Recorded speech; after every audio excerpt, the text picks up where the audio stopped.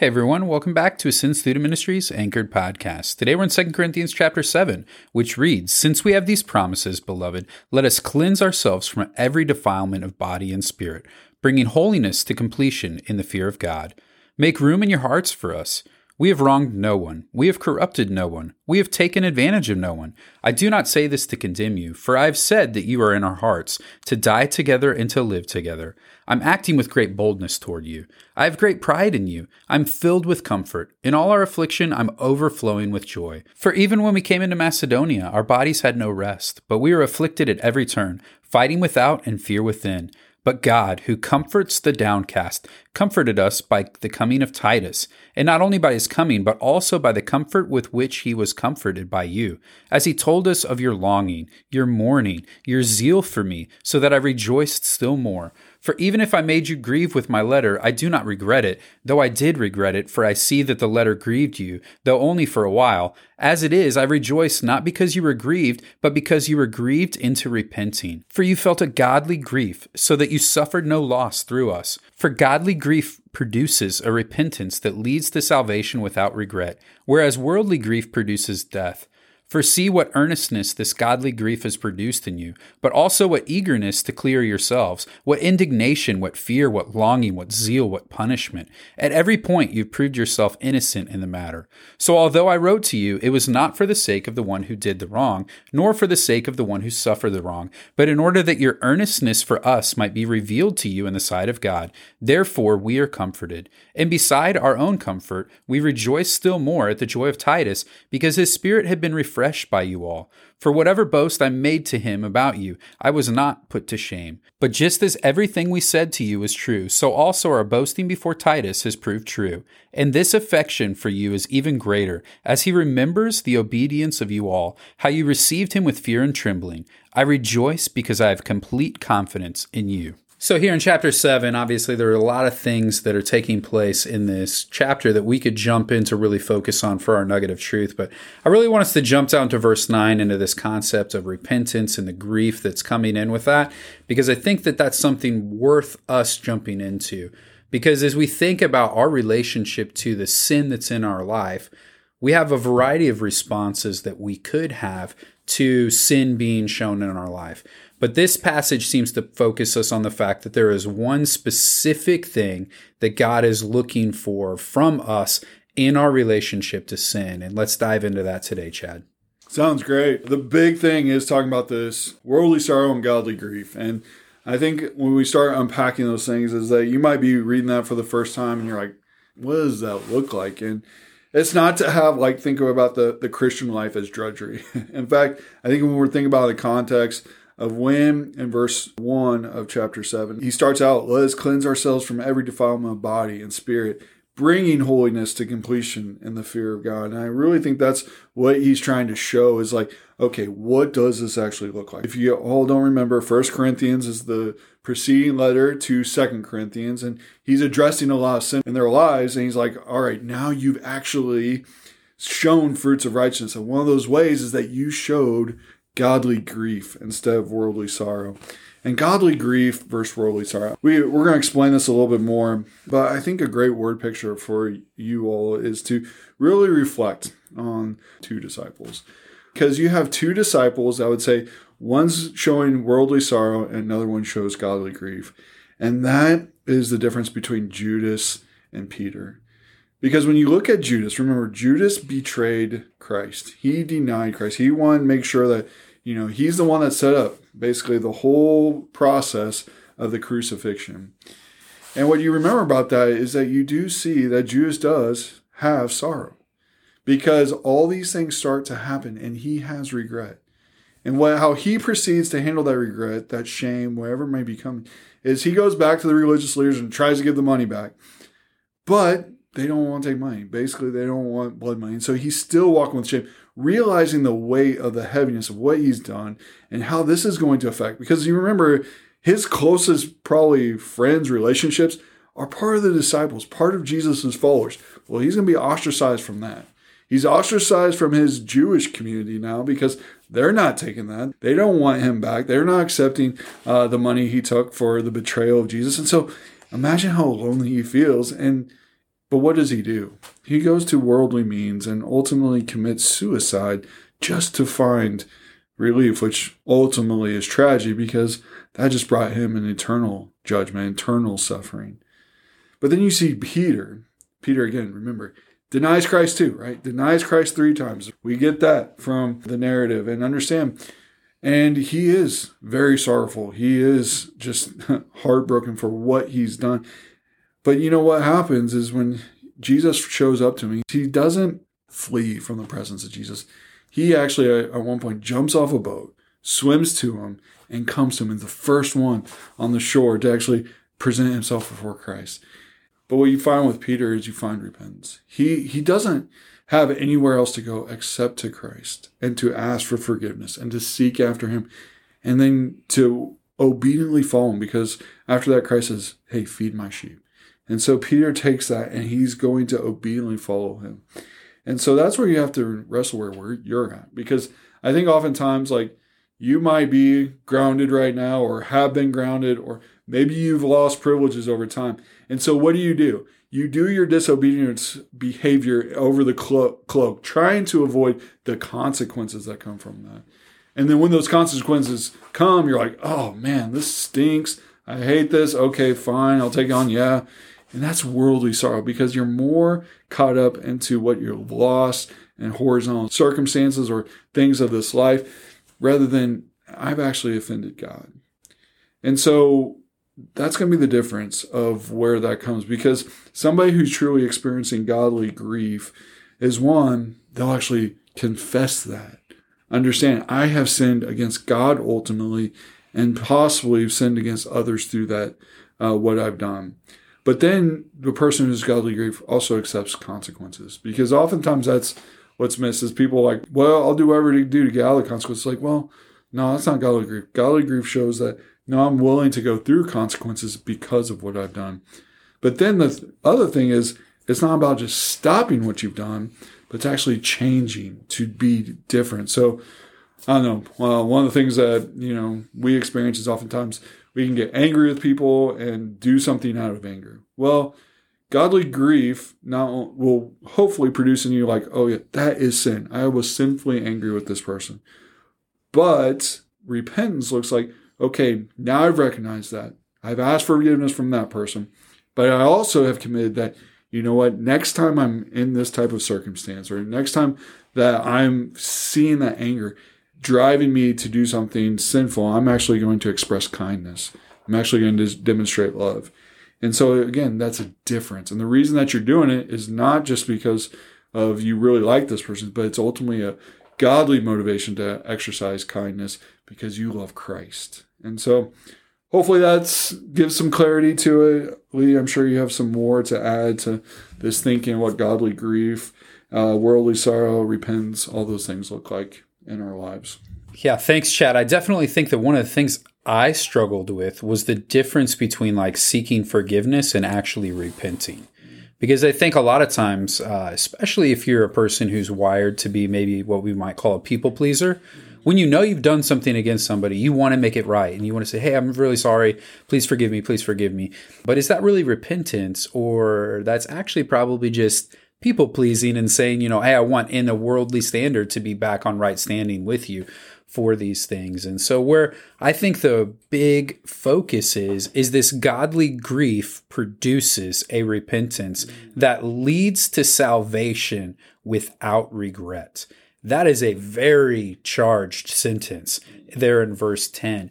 Because when we think about repentance, we think about this term it's talking here. It's a marching order to turn around, complete 180. You've maybe heard those different things that are going on. And so as we talk about that, it's saying, hey, I was headed completely into sin, away from God. I turn, and I don't just turn, but I turn now to God, and I make that commitment that I'm not going to turn back. I'm not going to move from that.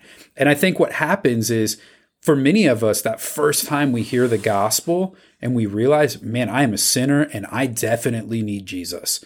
We make that decision, but it's that progressive repentance in our life that needs to take place. And if you think about it in terms of one of the ways that really helped me to understand that is if you're out on a boat and you're moving towards a direction and you realize that the lighthouse or the landmark, whatever you're going towards, that the waves or the different things around you, the currents are starting to move you off course, you adjust even minor things to put you back on there. And so maybe it's not these same large sins that you were struggling with before. Maybe it's other things that you see are creeping in. You say, no, I still repent from that because I need to be on the path focused on moving towards the goal of the image of Christ and what he's trying to do in my life. And I think that that constant refocusing and readjusting is part of a mark of a genuine Christian, of saying, these are now things that I need to put off in my life so that I can continue to put on what is moving me towards Christ. And we see that in these different books that we're going to move forward through that Paul's going to write. But that's all a part of this concept of the repentance that moves out of the godly grief. The fact that we understand we have made a decision that is an affront to God. And we understand the weight of that, but we also understand the weight of his grace, and that is what covers us and allows us to be restored into that right relationship. Because as we walk through that, it can be that the weight of the grief of the sin leads us to despair in thinking those things like Judas and others have thought throughout time. But we need to be reminded of the truth and the depth of the grace that as we are moving and focusing back on growing as a believer, still understanding that we will wage war with our flesh and the sin around us, that God loves us and is allowing us to be disciplined and grown and shaped into the people he desires us to be. And that's the long haul of the Christian life. That's not something that's going to take place the first time you accept Jesus into your heart or the first time you say, I want to establish a relationship with him.